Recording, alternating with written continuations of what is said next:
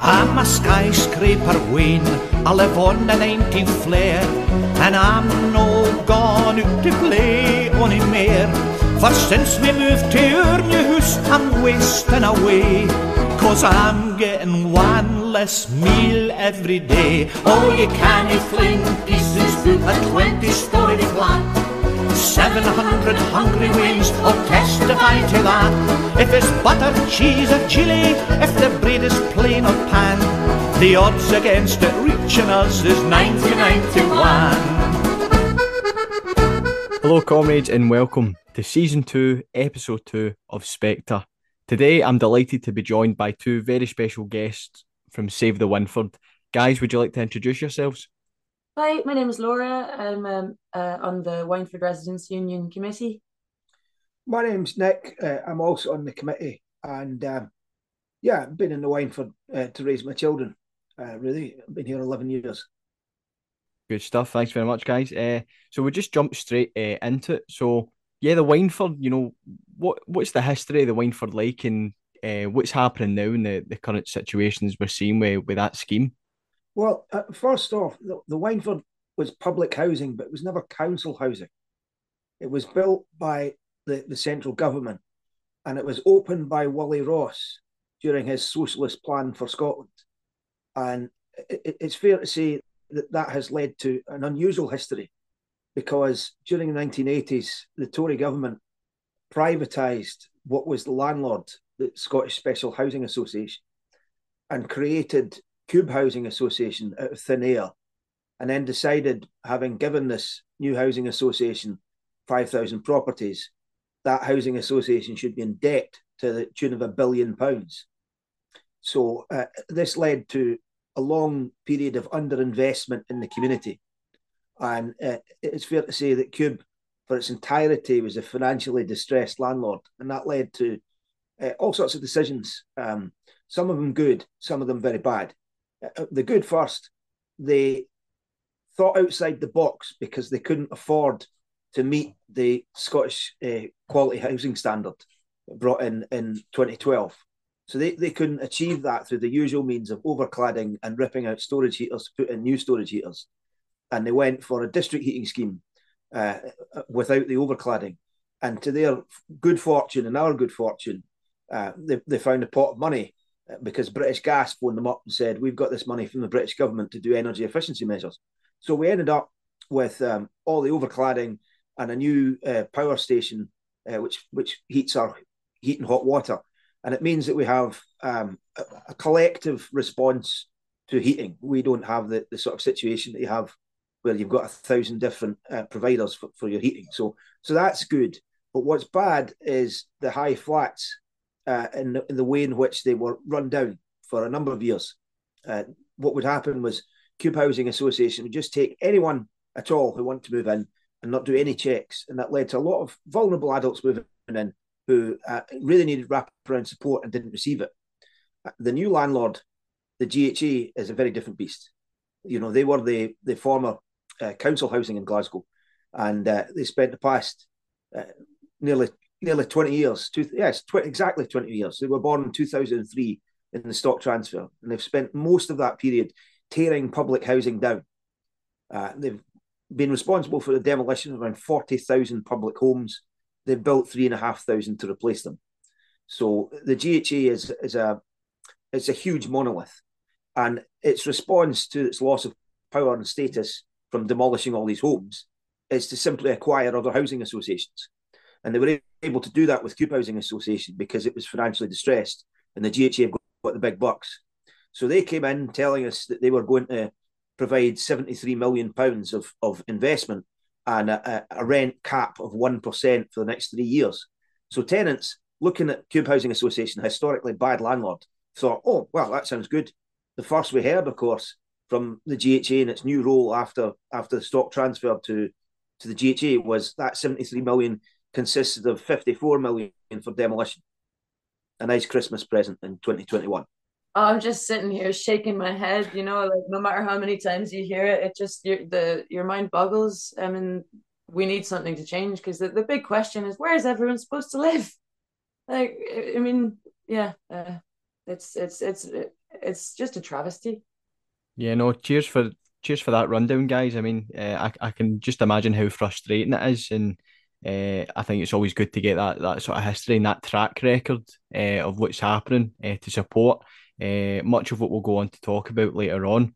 So moving on from that, then I guess just sort of understanding, what empowered you to set up the Wyndford Residents Union and subsequently the Save the Wyndford campaign. Well, I don't want to give you too long of a potted history, but there had been a residents' association set up here as a result of the struggle against the closure of the schools. So our scheme was designed by a guy called Harold Buteau, who was a pacifist architect. And the scheme itself sits in what was the former Highland Light Infantry Barracks. And we have a wall around it that dates that period. So Buteau's idea was it would be tridents into ploughshares, and he would really make a special effort to ensure that there was all the amenities on site. So we had 2 schools, we had a nursery school, we had a supermarket, we had a church, and we had a Catholic chapel just outside the scheme as well. So this was all well thought out in comparison to many housing schemes. In their wisdom in 2009, the City Council decided they wanted to sell off these schools and basically make a property deal to build, bought houses there. And there was a sit-in by the local community, which lasted for over a month. And then the council gave up and granted a SOP, which they called a family centre. But that's become a much-loved community centre. We'd obviously preferred the schools.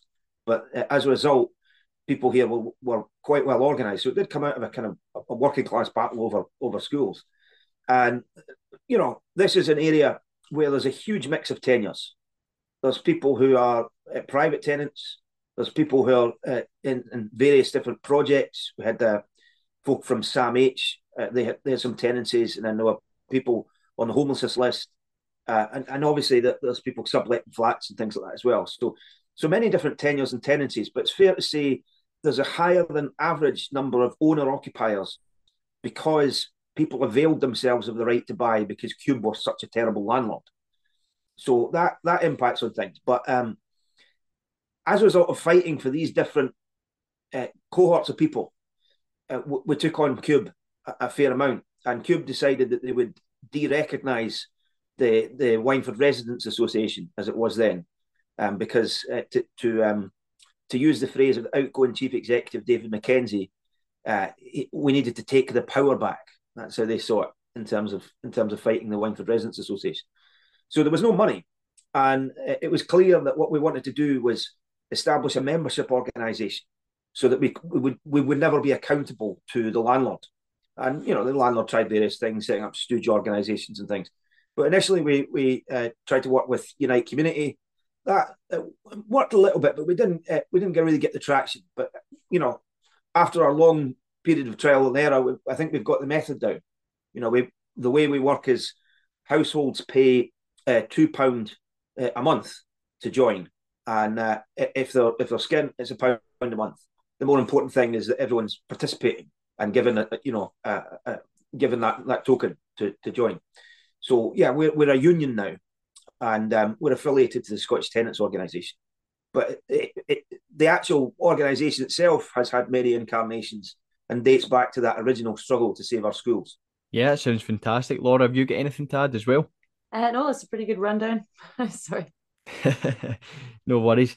Yeah, I think that's a brilliant rundown, and now that you're a union, all power to you. And I guess talking about power as well, the Save the Wyndford campaign have been obviously following it closely, and I think a lot of people have as well. It's been great to see the support that's been given to the Wyndford Residents Union across multiple facets, whether that be financial or through social media and supporting and promoting the campaign in numerous amounts of ways. So it's fantastic to see. And I guess that effortlessly brings us on to the occupation then. So in your own words as residents, why do you feel that this is necessary? Why do you think you've been pushed to such extremes?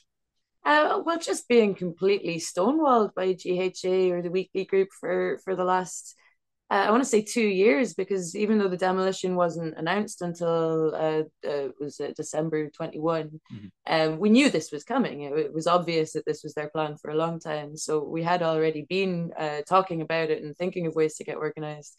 Um, Obviously, initially we started out just wanting to support the poor people that were getting evicted from their homes, and to make sure that they had the best deal, and that they were getting given the top priority that they were promised, so that they could get flats they actually wanted to move into, and they weren't just being moved to miles away from their local connections, from their community, their friends and family, and sometimes well out of their route to work and all the rest of it, which unfortunately did happen in some cases, because the GHA was really putting the fear into people, and sometimes threatening them and saying, oh well, you might not get another offer, or you might end up getting evicted, or going through the courts, you might get chucked out your flat, stuff like that. So initially we were just trying to support those tenants, but at the same time, we basically door chapped every household in the scheme to try to find out what people's feeling more generally was about the demolition. And our worry, obviously, at the time was that there's quite a vocal minority of people in the neighborhood that just kind of tout GHA's line of, oh, these flats are nice, or they're outdated. No one wants to live in towers anymore, and they're full of drug addicts anyway, so let's get rid of them. And we were worried that that might be a generally held opinion. And it turns out that it's not. A minority of people hold those views, but the vast majority of people in the Wyndford are actually really opposed to the plans, because they've seen this happen elsewhere and they know the score, they know what happens. There's no guarantee those houses will ever get built. If they do get built, there's no guarantee that it'll be social housing. And they don't want to see the place turned into a wasteland for years while they wait for something to be built. Yeah, and thinking back to that November 2021, there was some debate about what to do, because I know that there were some people who felt it was a done deal, and it's fair to say those of us who've kept up the fight don't agree, but that was certainly something that was going on at the time. Absolutely. At the time there was some discussion about whether it was at all realistic to even fight the demolition. It was being accepted as many as being a done deal, and that our main issue was our main focus should just be on supporting the tenants as best we could. I'm really glad that we said no. Actually, we're putting our foot down about this one, because this is a fight that's going to affect people across Scotland. This isn't just about the Wyndford. This is about all over Scotland. We have a homelessness crisis, and we have a crisis in a lack of social housing. We need to turn this around and start thinking about where working class people are going to live and what kind of communities they're going to live in, and start shifting our priorities. Yeah, we need to think big. I mean, I remember we as I said, we've been through many incarnations, and at one stage we were a living rent branch, and I know that the union Living Rent took the view that branches should focus on one thing. But as I said before, we've got many different tenures and many different interest groups, and so that wasn't really a viable thing that we could do. And yeah, we do need to think big, because this isn't just what's happening to us. We saw the GHA advertise a demolition officer, so they're paying someone 40-45 grand to work, 5 days a week to defeat us. But in the advert, it talked about once the demolition was over, this demolition officer would have to work across group, including in Dumfries and Galloway. Mm-hmm. And the significance of that is the Wheatley Group has seized control of all the former council housing in Dumfries and Galloway. So the way in which they want to demolish social housing here and replace them with these yuppie houses, these mid-market rent, £900 a month private tenancies, they want to do that right across the country, because the Scottish Government's prepared to pay for that. So, we're making a stand here, not just for the Wyndford, but for the rest of the country as well. And I think it was wrong to say that we should only take on one thing. I think we need to take on all the things. Yeah, I was kind of thinking more about people within the Wyndford and not being sure what kind of fight that we could wage against this. But certainly in terms of Living Rent as an external organisation that was one time we were affiliated to, we were instructed not to do this campaign. I mean, quite boldly told not to do it. So yeah, I'm really glad that this has gone ahead, because the support has been fantastic, and like Nick says, this is one of the major fights of our generation. Yeah. There's a reason that so many people across Glasgow and across Scotland care enough to join organisations like Living Rent, because they can see that we're at breaking point. But the problem that we have is that this is a social scheme. We're talking about social housing here. The same things that apply to the rented sphere are we're experiencing them here. And we really need representation for social tenants in Scotland. We need a way for those people to get together, and that's kind of what we're looking at trying to build going forward. Yeah, no, it's fantastic, guys. It's great to hear that mentality of getting the foot down and no surrendering to these giants such as Wheatley. And going off on a tangent here, then just to inform folk on Wheatley and some of the acts that they've done and the run up and their plans for this demolition. It's been quite interesting to see their tactics, especially of how they've calculated their responses from residents within the Wyndford. It's certainly interesting to see where they get their figures from. I'm just wondering if you can come in on that and how they've been able to amplify the voice of the minority. They just make it up. Yeah, there really is so much to say here. Maybe let's start at the beginning. They ran what they call the consultation, which consisted of some open meetings where you went along and they blathered at you. And I don't know how they were meant to get data from that, but they didn't have a questionnaire or whatever.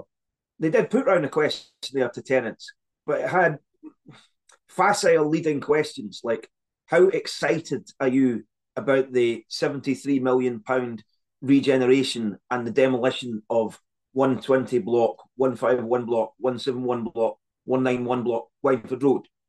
So, and they had little smiley faces, on each of the tick boxes.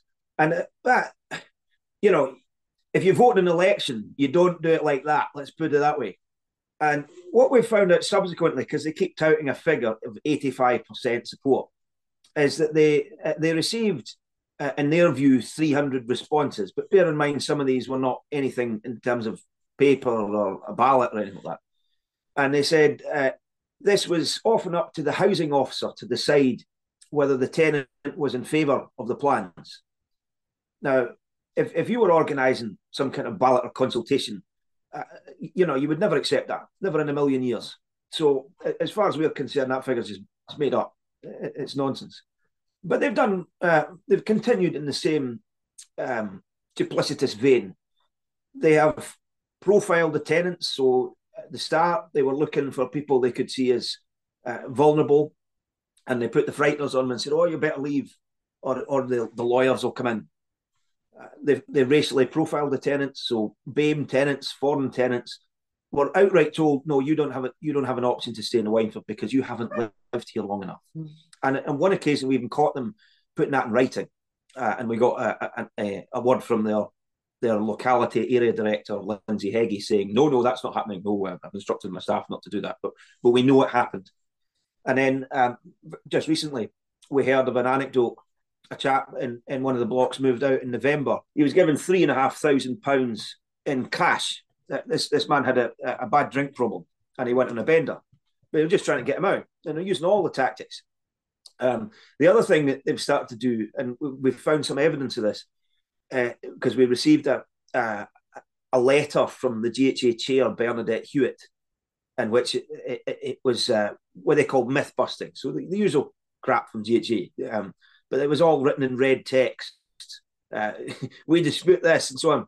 But in this email, Bernadette Hewitt talked about how many tenants are in the Wyndford Residents Union and how many owners are in the Wyndford Residents Union, and went on a lie, but went on to say, "Oh, there's people who don't live in the scheme who are in the Wyndford Residents Union." But the interesting thing about that mapping is that it is not an academic exercise. We know that tenants involved in the fight now are being told by the GHA, "Oh, we better have a conversation with you about your tenancy." So they're using all the tactics, and they're very duplicitous. And they are sincere about their mapping efforts and their attempts to defeat us. So we're taking it very seriously. Yeah, spot on. I mean, the tactics have been quite rightly disgusting, especially those in the media, where Wheatley having to rely on those who have already moved out and are living somewhere different, and they're bringing them in to talk about the Wyndford and, as you say, toe the Wheatley line. And the line that's always used against working class communities, that these vital housings are nothing more than an eyesore for the middle class and the rich in the surrounding areas. And as well as you've said, and the information that's been obtained, I remember that the Wyndford Residents Union were able to file for a freedom of information request on how they obtained their figures. And as you've said, 85% of the tenants are in favour of destroying the Wyndford, they said. Yet the housing officer was given the sole decision to determine if a resident, based off those promiscuous surveys that they were given, was in favour. And how can you come to that decision based off a survey that is almost primary school level? It's utterly diabolical to sort of play on what the residents are feeling. You know, there's no denying that, you know, residents such as yourself want to see improvements within the scheme itself, but that doesn't mean you subsequently not want the whole area bulldozed down. So yeah, I mean, it is really, you know, it's disgusting to see these tactics employed by, I think it's the largest monopoly for social housing here in Scotland. So yeah, I can only repeat this time and time and again, but all power to you and all those involved with Save the Wyndford for all the work you are doing, because we know for a fact that Wheatley are going to fire up more and more obstacles as this campaign progresses. And talking about the campaign itself and the Wheatley Group's proposal to demolish the flats, there's a severe environmental cost to this proposed demolition. Just wondering if you can come in and sort of talk to us about that. Yeah, well, the demolition, so there's so many different angles again to this, because the demolition itself will actually release something like 10,000 tons of carbon into the carbon emissions into the atmosphere. So that's huge. And then you've got the actual and on top of that, every bit of material from those 4 flats is going to be broken down on site. So that's polluting the River Kelvin, that's further polluting the environment, and also destroying all this green belt land that we've got surrounding the estate, which is one of the things that makes it, as Alan Dunlop was saying, our architect friend, that it's a completely unique residential environment. There's nothing like it in the rest of Scotland.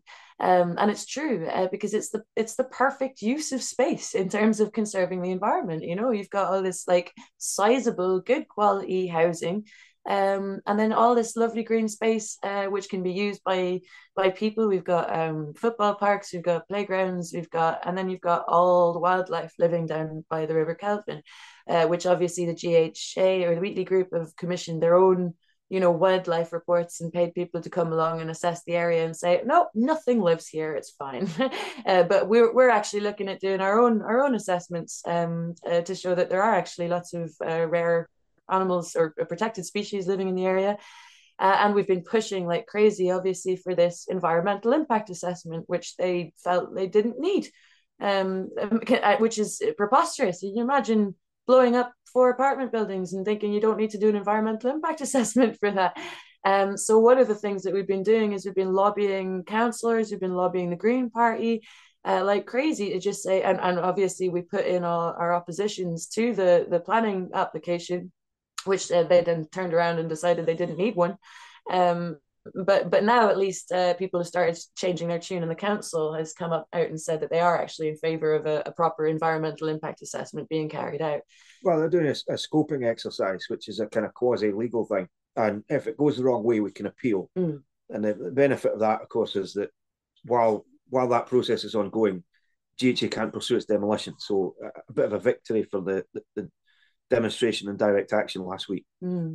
But on top of that, of course, we've invited Patrick Harvey to our upcoming public meeting and had a kind of confusing and disappointing response from him, but we're still hopeful that we can get some more dialogue with him about this, because it's obviously his area. But one of the major outcomes of COP26 was a whole load of noise being made about how we needed to retrofit buildings instead of tearing them down and building anew. As we've seen done, for example, at Cedar Court down the road, which is a lovely retrofit and has been hugely successful, and which was the toast of COP26. They held events there and everything saying how great this was and that this is the way forward. So, I mean, really, we're waiting for Patrick Harvey to tell us, well, why not in the Wyndford? Why can't we have nice things? Yeah. Why can't we have mass social housing that is decent quality, that is up to energy standards, that is lasting, sustainable, and surrounded by the lovely green space, which we can preserve? Yeah, I mean, it's interesting that point about the retrofit, because the GHA's own structural engineering survey done by AJ Balfour shows that the flats can be retrofitted. Now, obviously, you're in the pay of the GHA and they want you to say they can't be. So that was a bit telling. But the figure that AJ Balfour report came out at to retrofit to meet a net zero no emissions standard was £55 million. The figure for demolition and rebuild is £54 million. So there's not a huge gap between those two figures. And certainly we think that the GHA's costs for retrofitting, which, as Laura said, would save 10,000 tonnes of carbon in the critical period over the next 5 years. We think they've inflated those costs. And we have a VAT expert coming to talk about that at our public meeting on Saturday. Yeah, no, it sounds really good, guys. I mean, you've covered a lot of points in the environmental impact there, and it's one of the points that seems to be completely overlooked. As you've covered there, COP26, the Scottish government, time and time again, ever since the COP summit, has continued to fail in meeting its targets. And when it's given a chance here, it's choosing not to. It is making the choice to not meet these targets. And like we're talking about the quality of the housing as well, it's got an EPC rating of a C, and that is actually higher than what the average needs to be for social housing in Scotland. So the argument is there to retrofit. I can say this from experience, being young and looking for a flat, an EPC rating. When you find a flat like that, there's queues out the door to try and even just view the property, and never mind get your say in and try get in a bid. So the demand for that kind of quality, and to improve that quality even further for these flats would be more than beneficial. And the use of the green space as well, we're actively encouraging people to get out more and join in their local community. But how are they going to participate within that community and want to participate within it when that green space and the areas surrounding it are non-existent? What does that give?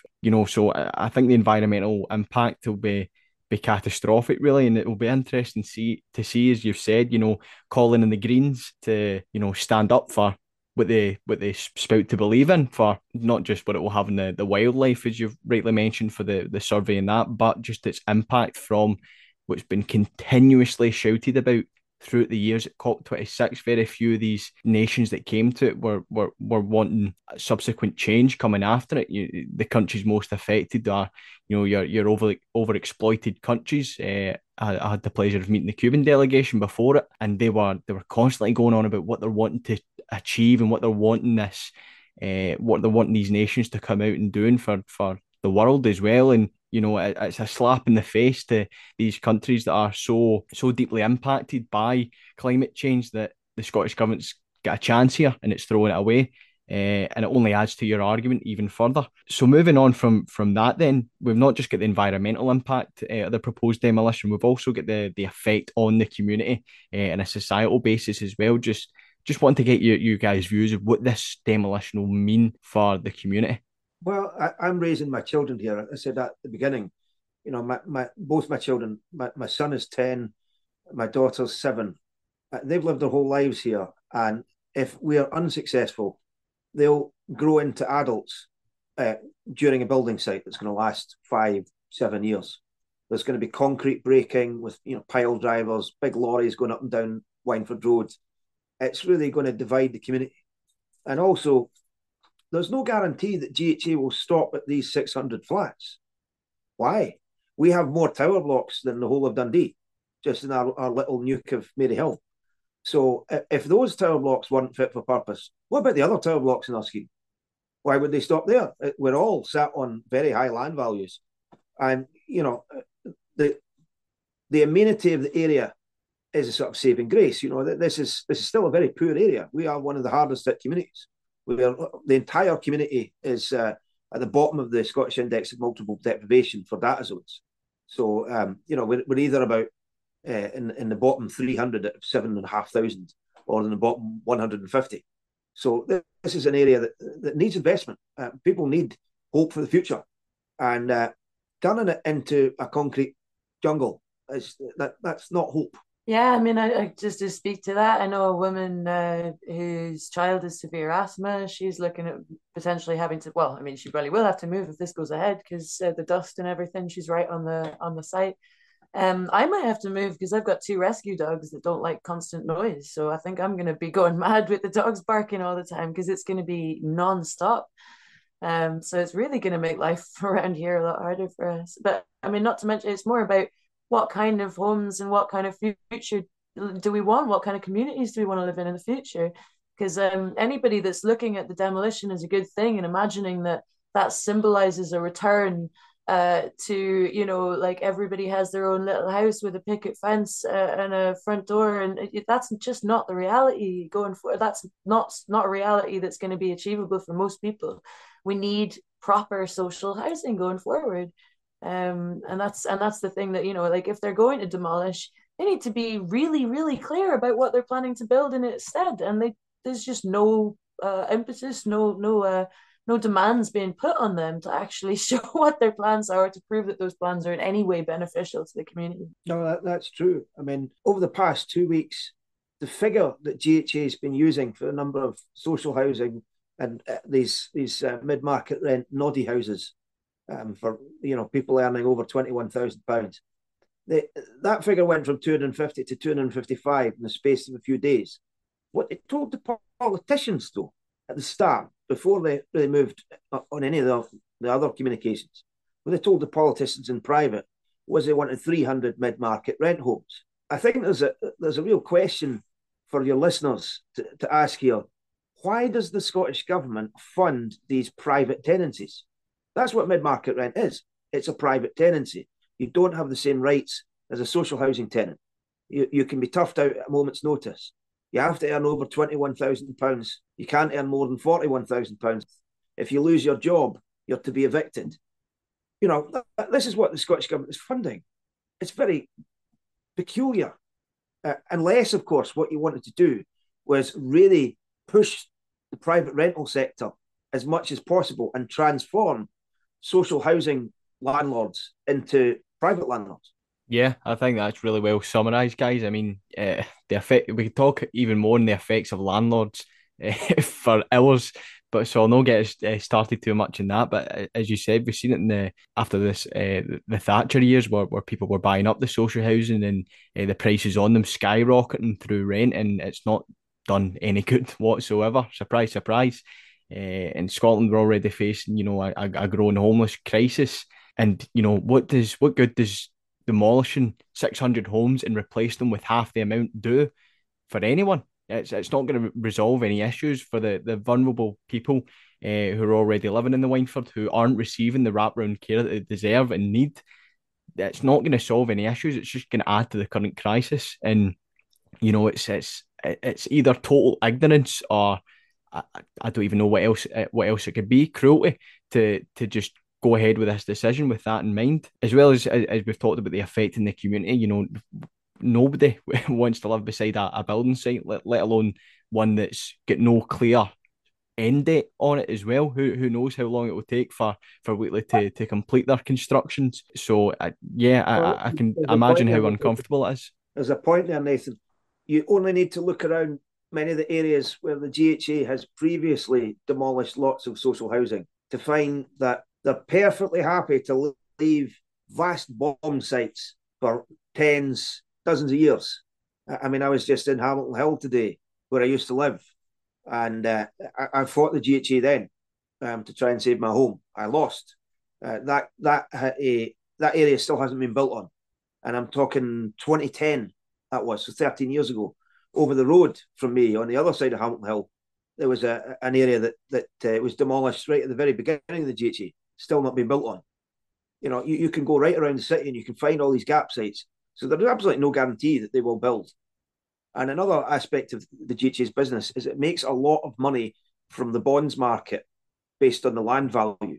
And one thing we can say for certain is that because of our proximity to the West End of Glasgow, to the Botanic Gardens, you know, we're literally about 5 minutes walk from Botanic Gardens, and the relatively affluent suburb Kelvindale, and sat on both the canal and the Forth and the Kelvin.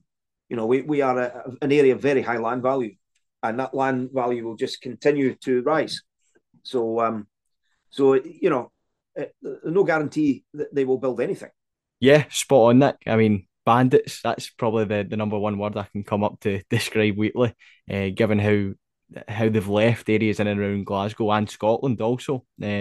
And talking on the social impact, you've also had great support from the likes of Chris Mitchell from the GMB, who have had on the show previously, and he supports the much needed TLC for the Wyndford, and he's also stated that he's got members who stay in that area, and if these flats get knocked down, then there's going to be a high element who just can't afford to stay in that gentrified area any longer. And the gentrification of the Wyndford, as you've sort of alluded to, the value in the eyes of those bandits like Wheatley of being so close to the weekend, the West End. Sorry, what would the gentrification of that area mean for you, and how would that impact other areas in the next few years if this demolition were to go ahead?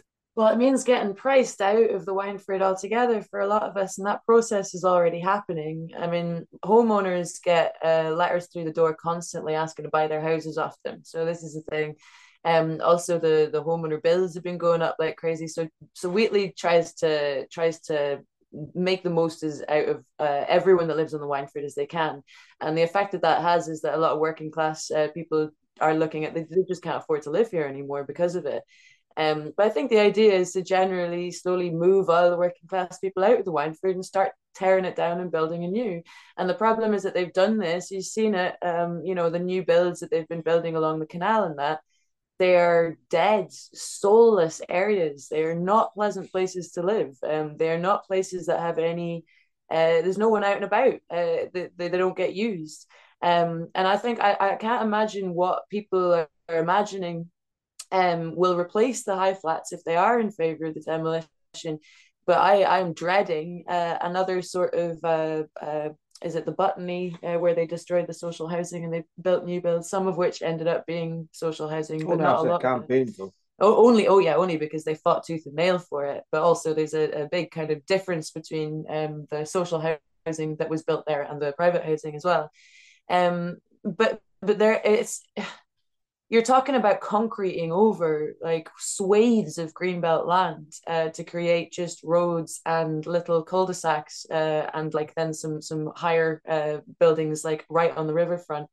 It's just going to be a much less pleasant place to live for everyone forever, Yeah, of course, there's so many people benefit from passing through the Kelvin Walkway, which is effectively part of our scheme, and the green space within it, who will lose out as well. So even if you're not interested in the social housing angle, you really only care about the Kelvin Walkway, you will still be badly affected by this. What we saw in our campaign to prevent the council privatising a section of land nearby our scheme at Kleiner Street, at the top of the canal locks, what we saw there was the council desperately trying to make a buck from an area that had been social housing, cleansed by the GHA of any homes and left to rot for 15 years. The council then wanted to build 400 yuppie flats on it. So you can see the agenda all around us. Sorry, if I can just add to that, is there's the buy-to-let element, obviously. Yeah. Rents are going to skyrocket. And Nick was saying to me yesterday, I think, that there's a flat, the same flat as what we're sitting in just now talking to you, Maisonette flat in the Wyndford, is now being rented out for £2,100 a month in 4 box rooms. So I said at the beginning, I moved here to raise my children. I was living in London in a very leafy part of London called Crouch End, because it was near a tube station. And there was a residents' association there comprised of homeowners that lived in the townhouses. And what they were trying to do is prevent what happened to create my flat at the time, where these townhouses were subdivided into tiny little bedsits. And the property developers were trying to buy up these townhouses so they could do that to the interior of the townhouse and then build a tower block on the garden to really maximise their value. And I remember calling it the hutch when I was living there. And it was no place to raise a family. And it seems that as a result of these processes, the hutches are moving to Glasgow. They're moving to the Wyndford. Over the road from where me and Laura are sat just now, there's a flat where they stripped out the kitchen and they turned the living room into a separate box room. So, maximise your value. And obviously that means that any mid-market rent housing that the GHA build, we suspect 300 is their intention, would be charging £900 a month. You know, who is earning that money in a city where the mode average wage is less than the minimum wage? Yeah, you're absolutely right. It's frightening to see, and it's almost hard to wrap your head around when you view it from that point as well. From the price and the wage, and we're told that the real living wage, but the real living wage, it's not enough to cover anything. What does it actually cover? And like we talk about with the social element in the housing, there's when it comes to the argument of those like Wheatley promoting against it, there's a very strong element of classist reporting.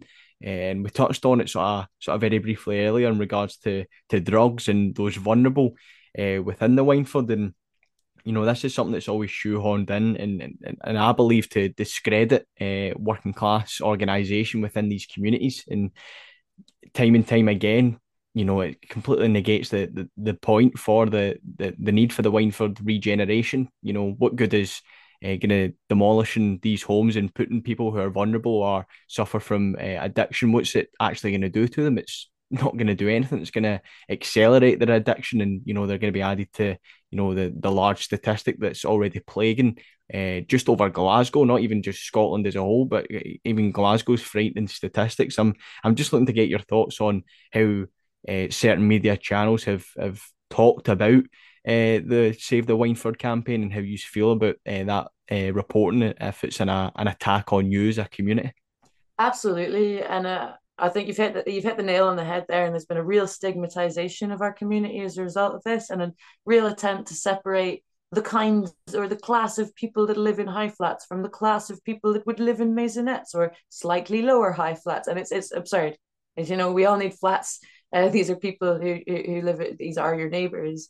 But part of what's galling is that we as a residents' union have spent years trying to tackle problems to do with antisocial behaviour, to do with drug pushers in the neighbourhood, targeting the young people, dealing drugs in front of our little shop, in front of a nursery and all this. And we've come up with really inventive solutions for dealing with these, like some of which have led to us having like a new community youth centre open on site. And there have been some positive changes made, but we've had to fight like crazy to make that happen against GHA. Do you know what I mean? So for them to then turn around and use drug addiction or antisocial behaviour as an excuse to tear down our flats and destroy our community is really on the nose. Yeah, I mean, there's an element of journalism where obviously, a lot of journalists are seeking balance, but there's a cohort of people that don't live in communities like ours who have stigmatized views of our community, and they see projecting those views onto us as a way of having balance in the reporting. And I know with the John Beattie interview on BBC Radio Scotland, there was certainly an element of that, where the Radio Scotland found two people who no longer lived in the community and were wanted to see the flats pulled down, and that they added in, but there's druggies as well, eh? And that was from John Beattie rather than the two former tenants. So you get a lot of that, and I think it's good to push back and say, look, if you want balance, let's listen to the guff from the GHA and let them explain why it will save carbon to blow up, all that embodied carbon. Let the architects and the professionals laugh at that, because they're a holy show, really. There was in fact a cartoon in the Architects Journal lampooning them, talking about them building noddy houses. So let them speak for themselves. We don't need any lies. Let the GHA out themselves as completely out of touch. Yeah, absolutely spot on, guys. And I guess just moving on to the final point then is, that continued argument for this regeneration. I just want to see, if we had folk from Wheatley in the room right now, if they'd be brave enough to show their faces, what would be the key defining points that you'd give to them and explain to them that as long as they don't meet these points, then the political occupation of these flats will continue? Well, the first is, had they come to us and said, We want to build 600 socially rented homes to replace these 600 socially rented homes. We might have entertained an argument, but that's not what they're doing. They're halving the amount of they're halving the amount of housing, and it's not going to be social housing. And what they're doing is they're halving the amount of housing, doubling their rental income, and completely getting rid of their management costs. So I would say to them, we need at least 600 homes on the table. And they would come back and they would probably say, oh, but that would be very expensive. Oh, and you'd have to build really high. And I'd say, well, that's interesting, isn't it? Because you've already got some very high flats and they've already packed in 600 homes. And then we'd say, why have you dismissed the case for retrofit? We know it's cheaper than demolition and rebuild. We know it's more environmentally friendly. And they'd say, oh, what about the VAT? And we'd say, well, no, you've been lying about the VAT. And they'd say, oh, the AJ Balfour report. And we'd say, well, our structural engineering report that we're presenting on Saturday shows the AJ Balfour report to be conservative in its assumptions and fundamentally flawed. And then point to their Dr. Richard Atkins report saying the carbon analysis that he produced says it's more environmentally friendly to blow up the blocks and start again. And we'd say, no, our carbon analysts, EALA Impacts, have analysed his report and found it to be flawed. And we'd say we have, the support of various powers that be to push this forward. So we need to get that negotiating position, but we must start with 600 flats, and we must start with keeping the ones we've got there already. Yeah, absolutely. I mean, that's what we can get the guys from Whitley down to finally meet the residents, or the residents they don't want to meet, the residents they know that they'll fight tooth and nail for these flats, and quite rightly so. And just sort of finishing off then, just looking to see if you guys have got any final talking points, and whereabouts can we find using social media so everybody can stay up to date and hopefully get involved in playing their part and helping save the Wyndford. Yeah, so follow us on Facebook. You can follow the Residents Union on Facebook. That's just Wyndford Residents Union, and everything. Wyndford Residents. Facebook.com. Oh, sorry, you're right. It's just Wyndford Residents. Yeah, sorry. And then you can also follow us on Twitter, but you can also follow the campaign on Twitter. That's Save the Wyndford, at Save the Wyndford.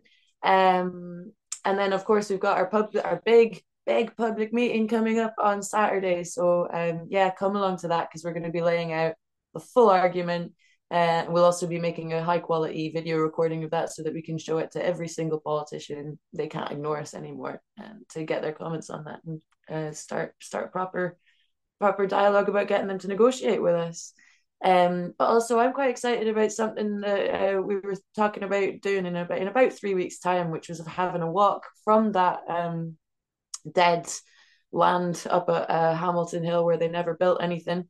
So we'd start out there and then do a wee walk down to the Wyndford past the high flats, and then end up in the White House Cafe for an event that evening. So I'm quite excited about that, because we've got a lot of art and stuff around the campaign already, so we'll be showing off some of that. But yeah, the big one is trying to make it out for our public meeting in the Hub at 1 o'clock next Saturday. That's the 11th of February. Yep, Wyndford Road. You can't miss it though. It's a giant school building in the middle of the community. That's our community centre. So we really hope to see you there.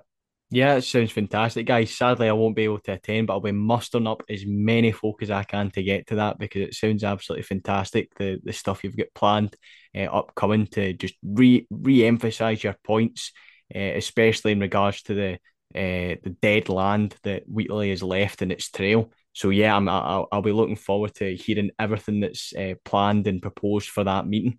But yeah, thanks again, guys, for taking time out your busy schedules, I imagine, with all this. And yeah, I keep finding myself saying it, but all power to you. And I'm looking forward to how this campaign develops, especially some of the sly tactics that we might find Wheatley employ, which is no surprise given how your attitude has not been dampened by anything that they've done across the proposal for this demolition and their acts in liaison with the police during the occupation. So all power to you guys, and I look forward to hearing more about the campaign. A pleasure, Nathan. Thank you. Thank you, comrade. Thanks again, comrades, for tuning in to another episode of Spectre. It's absolutely vital that as many of you can give support to the Wyndford residents, YCL Britain, and the other activists who have occupied the Wyndford high-rises, which are set to be demolished by Wheatley Homes. Make no mistake, this is an assault on the working class, and it requires a working class counter-attack to combat it. Wheatley will employ every single tool that they have at their disposal to undermine the Wyndford residents at every single turn. We've already seen that with the doctoring of their figures and their so-called 87% approval rating. Wheatley is promoting a figure from 309 responses from a scheme with over 1,600 households, arguing that a majority in the scheme support the demolition is a flat-out lie. Since the launch of the political occupation of the Wyndford flats, there's been an outcry of solidarity and support from every corner of Scotland. No wonder this is a crisis that affects us all. The Wyndford residents are clear. The flats will not come down. The community will fight to ensure it so. Not only do the Wyndford residents have the support of the YCL, other activists, and the general public, they also have the support of professional bodies. These professional bodies stand ready to debunk the many lies and counter-arguments deployed by Wheatley in their attempt to bulldoze and socially cleanse the Wyndford residents. Let us all stand together with the Wyndford residents and fight. Let's fight for homes, for people, not for profit.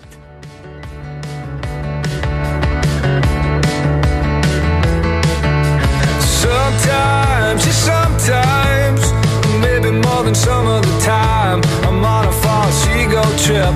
Insecurity is rife. I'm not the ideal person to be lecturing on life, but if you wanna know some things I've learned about myself, being in sticky situations, I won't bore you with the filth. Breaking bones and sniffing gear, pouring blood and sweat and tears. In a nutshell, I suppose that's the way the water flows. Yeah, that's the way the story goes.